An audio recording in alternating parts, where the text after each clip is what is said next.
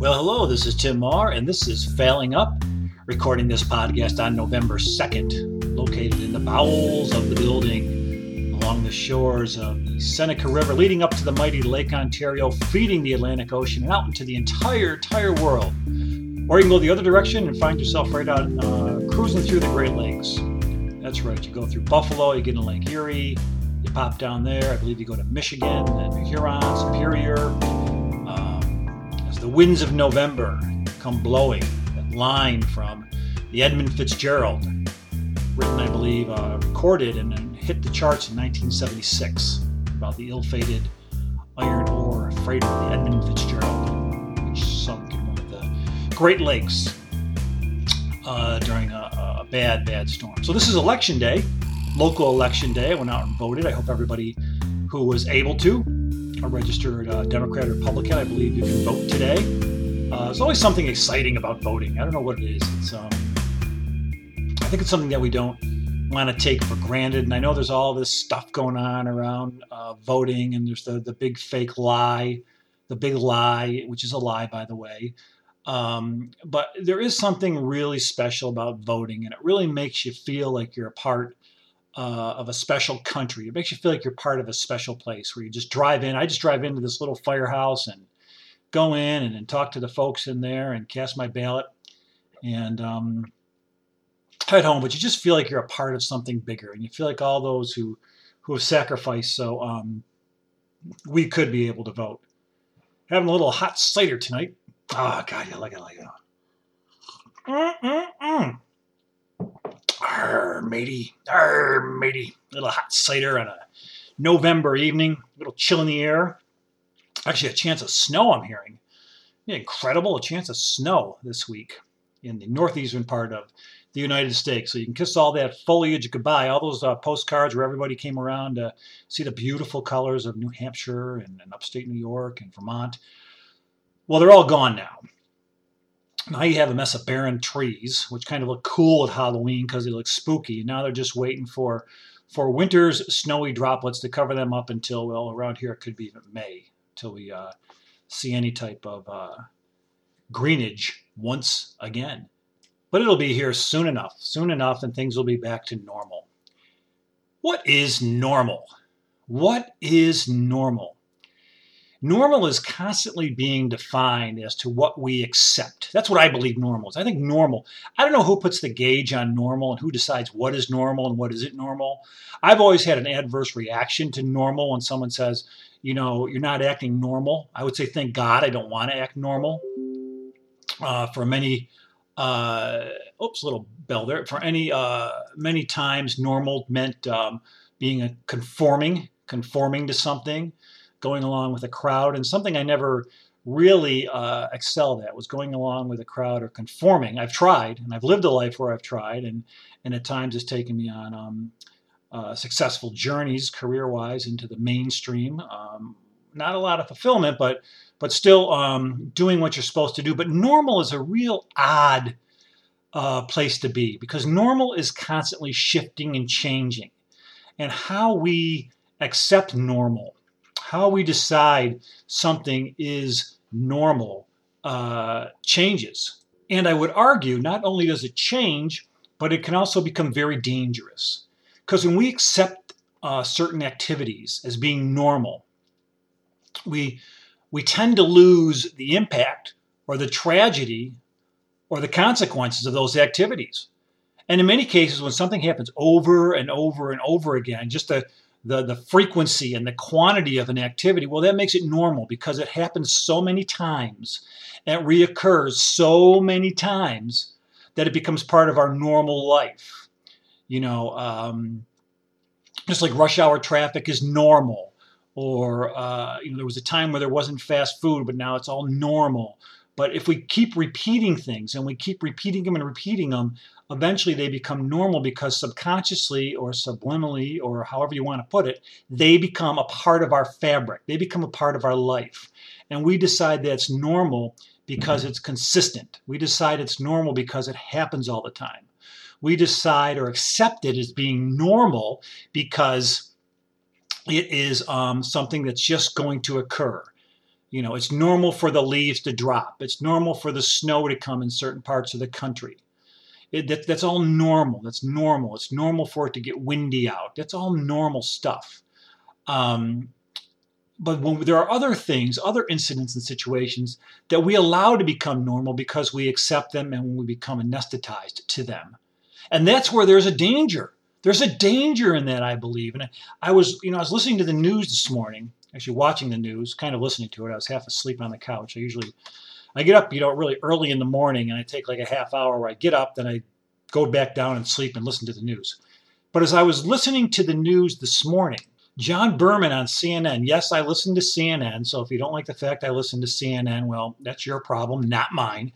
But John Berman on CNN was talking about some mass shootings over the weekend. And there were a number of shootings over the weekend. And then he got into the statistics of this year's mass shooting fatalities. And as a result, so far in 2021, there has been 611 fatalities attributed to mass shootings. Last year there were 599, and the year before there was about 417, I think he said, or right around that ballpark. It's just going up. But here I am, laying on the couch with a cup of coffee, my terry cloth robe, there's a visual for you, listening to the news, and another mass shooting. Something that 15 years ago would have been appalling, and we would have been just shocked. But here they are, more shootings. And after each one of these shootings, these mass shootings that occurred throughout all these years, there'd be a press conference. There'd be some politician behind a podium saying, well, this can't happen again. Well, guess what? It happens again. And then it happens again. And then it happens again. And somebody says, well, this can't happen again. We're going to pass legislation that's going to get the guns out of people's hands. We're going to get the guns out of their hands. Once we get the guns out of their hands, it's all going to stop. Bullshit. That's not the cause. Yes, guns do kill people, but what's going on where people accept that and they think it's an activity that has become normal? It's an activity that's become an out. It's an activity that's become a way that individuals who obviously aren't mentally healthy find it to be to express themselves. I'm getting a little buzzard going on here. Find there's a way to express themselves, their frustration and their anger and their angst. And then it becomes part of our society. It becomes part, oh, there's another shooting. Oh my God, that was horrible. That's horrible, until it hits you at home.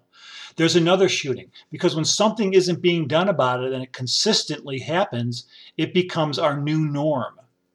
It becomes the new norm that we live with, and then we become anesthetized. Then it doesn't impact us as much as it might have 5 years ago when we hear about somebody going into the parking lot of a shopping mall and blowing away about 10 people. Now it happens more frequently. And seeing it happens more frequently, it's become part of our culture. And that's the scary thing. It's become part of our culture. Part of our culture now. Part of our culture. A culture that in some ways gets canceled and comes back. But a part of our culture is mass shootings. A part of our culture is apple pie, ice cream, baseball, and mass shootings. That's our culture right now. And people say, well, I don't accept that. I don't accept that. That's horrible. You've never seen me accept that. I can't accept that type of activity. But it keeps happening, and no one's really complaining about it, and no one's really in shock about it. Maybe they are. Well, then you have to look how one thing ties to the other. And I know everybody's sick of hearing about the January 6th insurrection. Isn't it amazing? Let's go back to January 6th. January 6th occurred on the Epiphany. So January 6th, in many ways, is an epiphany. And January 6th was an epiphany. January 6th was an epiphany. January 6th was the epiphany of what was occurring. January 6th was the epiphany of what happens when lies and racism and anger and our democracy is manipulated. January 6th was a demonstration of what happens when a leader, attempts to coup to stay into office and misuse the power that he has. January 6th was an epiphany just at how much hate there is in our country and how divided we are. January 6th was an epiphany to say we are racist. That was January 6th. And January 6th with people bearing American flags and Trump flags and badges and all kinds of stuff they had on them charged the Capitol, the symbol of democracy, the place that individuals during 9/11 took down a plane so it wouldn't crash into. They trashed the building, they charged the building, and they attacked the building. That's an epiphany. That was an epiphany. That was an epiphany that some things are going on. And now, all of that rioting, that attack on the Capitol, imagine that. An attack on the Capitol, imagine that happening 20 years ago. An attack on the Capitol now is being spun into something normal. The attack on the Capitol is being spun into something normal. Oh, it was just a tourists. They were just tourists visiting the Capitol. They were just tourists visiting the Capitol through the windows with poles smashing people's heads in. Oh, they were just tourists going into the Senate chambers and sitting on desks and chasing senators out of the building. Oh, they were just tourists in the Capitol. Come on, give them a break. But now that's being portrayed as our new norm. It's a new norm where it's okay.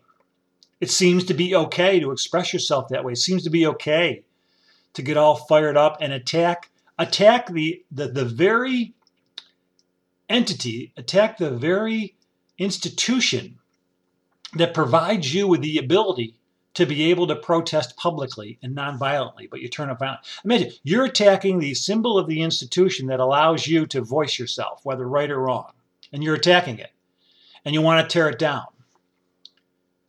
Ludicrous, but you know what? It's being spun so it becomes normal, so that activity becomes normal. So it's normal to express yourself that way. No wonder there are so many people being, attacked. No wonder people are losing it on airplanes. If you can lose it at the Capitol, you can certainly lose it up in the friendly skies. I mean, if you're able to go in and attack the Capitol, why can't you lose it up on an airplane and have the whole flight just, derailed to someplace else? But then that becomes our new norm because it's happened, and now it's being spun where it happens. There was a time where if you caught a politician or a leader lying, they were screwed. They were screwed. All I can think is that Richard Nixon must just be rolling wherever he is, whether in his grave or wherever the guy is right now, seeing what occurred over the last 5 years. Because Richard Nixon went down for Watergate. Richard Nixon did not even break into Watergate. Richard Nixon helped cover up Watergate. And Richard Nixon erased some tapes. Compare that to what's happened in the last 5 years and what's occurring now. When politicians and leaders, they always stretch the truth, and yes, they always lied. Okay, it was a lie. If you stretch the truth, it's a lie. It's a lie. Okay, I'm going to stretch the truth, and that's a lie. And so they always stretched the truth, and they always did lie. So a lie's a lie. A lie's a lie. But now it's become our normal. It's become our normal. Not so much the politicians, because they always did lie, let's face it. But now, journalism was always held to a higher standard. Those that brought us the news, or those that were on the airwaves, with the cable systems now, they were always held accountable for what they said. Now, you could always have your views.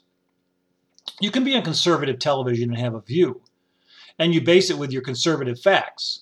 Or you can be on another type, liberal television, and have your views, but they always based them with their facts, and then they had their views, and then editorials and commentaries and all that kind of stuff. But to have individuals with highly rated shows making millions and millions and millions of dollars because they blatantly lie. And they lie to individuals who hear what they want to hear, because if they hear that lie, somehow it gives them a sense of value. It gives them a sense of value that they're not where they want to be, that they got screwed over, that they're getting screwed over because everybody's getting screwed over because the election got screwed over, so we're all getting screwed over, and the lies just feed and fester. But they become our norm. It becomes our norm to turn on a television show and listen to a Hannity, or listen to a Tucker Carlson, and hear them just, fuel out pure garbage, but garbage that has consequences, garbage that causes people to lose their lives. I mean, imagine during the polio epidemic when the vaccine came out, if people start saying, don't take the vaccine, it's not good for you, don't take that vaccine. And they used it as a manipulative ploy to get what they wanted down the road. Imagine that. Just think about that. That's what happens. So people die. People die because they believe a lie is the truth, but it's our norm. And then we think about the pandemic. When we got to 500,000 lives lost, 500,000 lives lost. I can't even really comprehend that. That's so hard. 500,000. Then you multiply that, by another 10,000, because each life impacts a life. But that's become our norm. It's a norm. The loss of life, and it became charts on TV. And to some people, it was, you're going to get sick, you're going to get sick. It doesn't matter if I get you sick, but rallies still occurred. But it was a norm. It was a norm until you got it. It was a norm until someone you knew died. But accepting incidents, accepting situations because they occur, and we can't do anything about them, doesn't make them a norm and shouldn't make them part of our culture. We want to cancel culture. Why don't we cancel that stuff? I don't have a problem with people disagreeing politically. It's okay. It's okay to disagree with points of view. You should. You should disagree with points of view. Neither side's always right, and neither side is perfect. They're all screwing up. And that leads to a good debate. But keep it truthful. Don't accept the fact that you can make things up like a fictional television show with huge consequences. So when that norm becomes the norm, when we start saying, there's another shooting, there was another shooting, when that becomes the norm, then we're in trouble. Then our culture's in trouble. What do we do about it? You do about it is you keep it, you never allow it. You never allow it to become part of our fabric. And you make a point that it isn't acceptable in our fabric, no matter how many times it happens. And that whoever stands behind these podiums and says, we have to do something about it, you're not. You have to do something about it now. Because there's been enough of this going on where there's about a bazillion case studies where you can find similarities, you can make connections. You can find out what is the connection between all these individuals. How, there's a bazillion connections, and they have to been made. What's their background? What are their triggers? How did they get their weapons? Why do they pick their targets? Why do they pick all that stuff? The time of the day.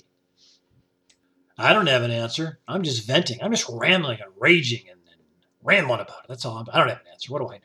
What do I know? I just know that we can decide what our fabrics are. We can decide what we accept. We can do that. And the only way to stop bad behavior, horrible tragedies, is to figure out, first of all, call them out on it. Stop rewarding them for it. And then with tragedies, figure out the cause. Again, there's been so many of these, there have to be some type of connection. There's got to be a connection someplace. I don't know. This is Tim Marr. This is Failing Up, and it's I Hear Jungle Jim. It is election day. I'm going to go check out and see what's going on. November, having some nice warm cider, and the gray clouds are coming in, and soon there'll be some flakes in the air. Decorated for my favorite holiday, Thanksgiving. It's like the most easy, it's like the real holiday. It's one that hasn't gotten too commercial yet because it's squeezed between Halloween and Christmas. So it's kind of just hanging out there and it hasn't been wrecked yet. Thanksgiving, I love it. But anyway, this is Failing Up. Take it away, Jungle Jim.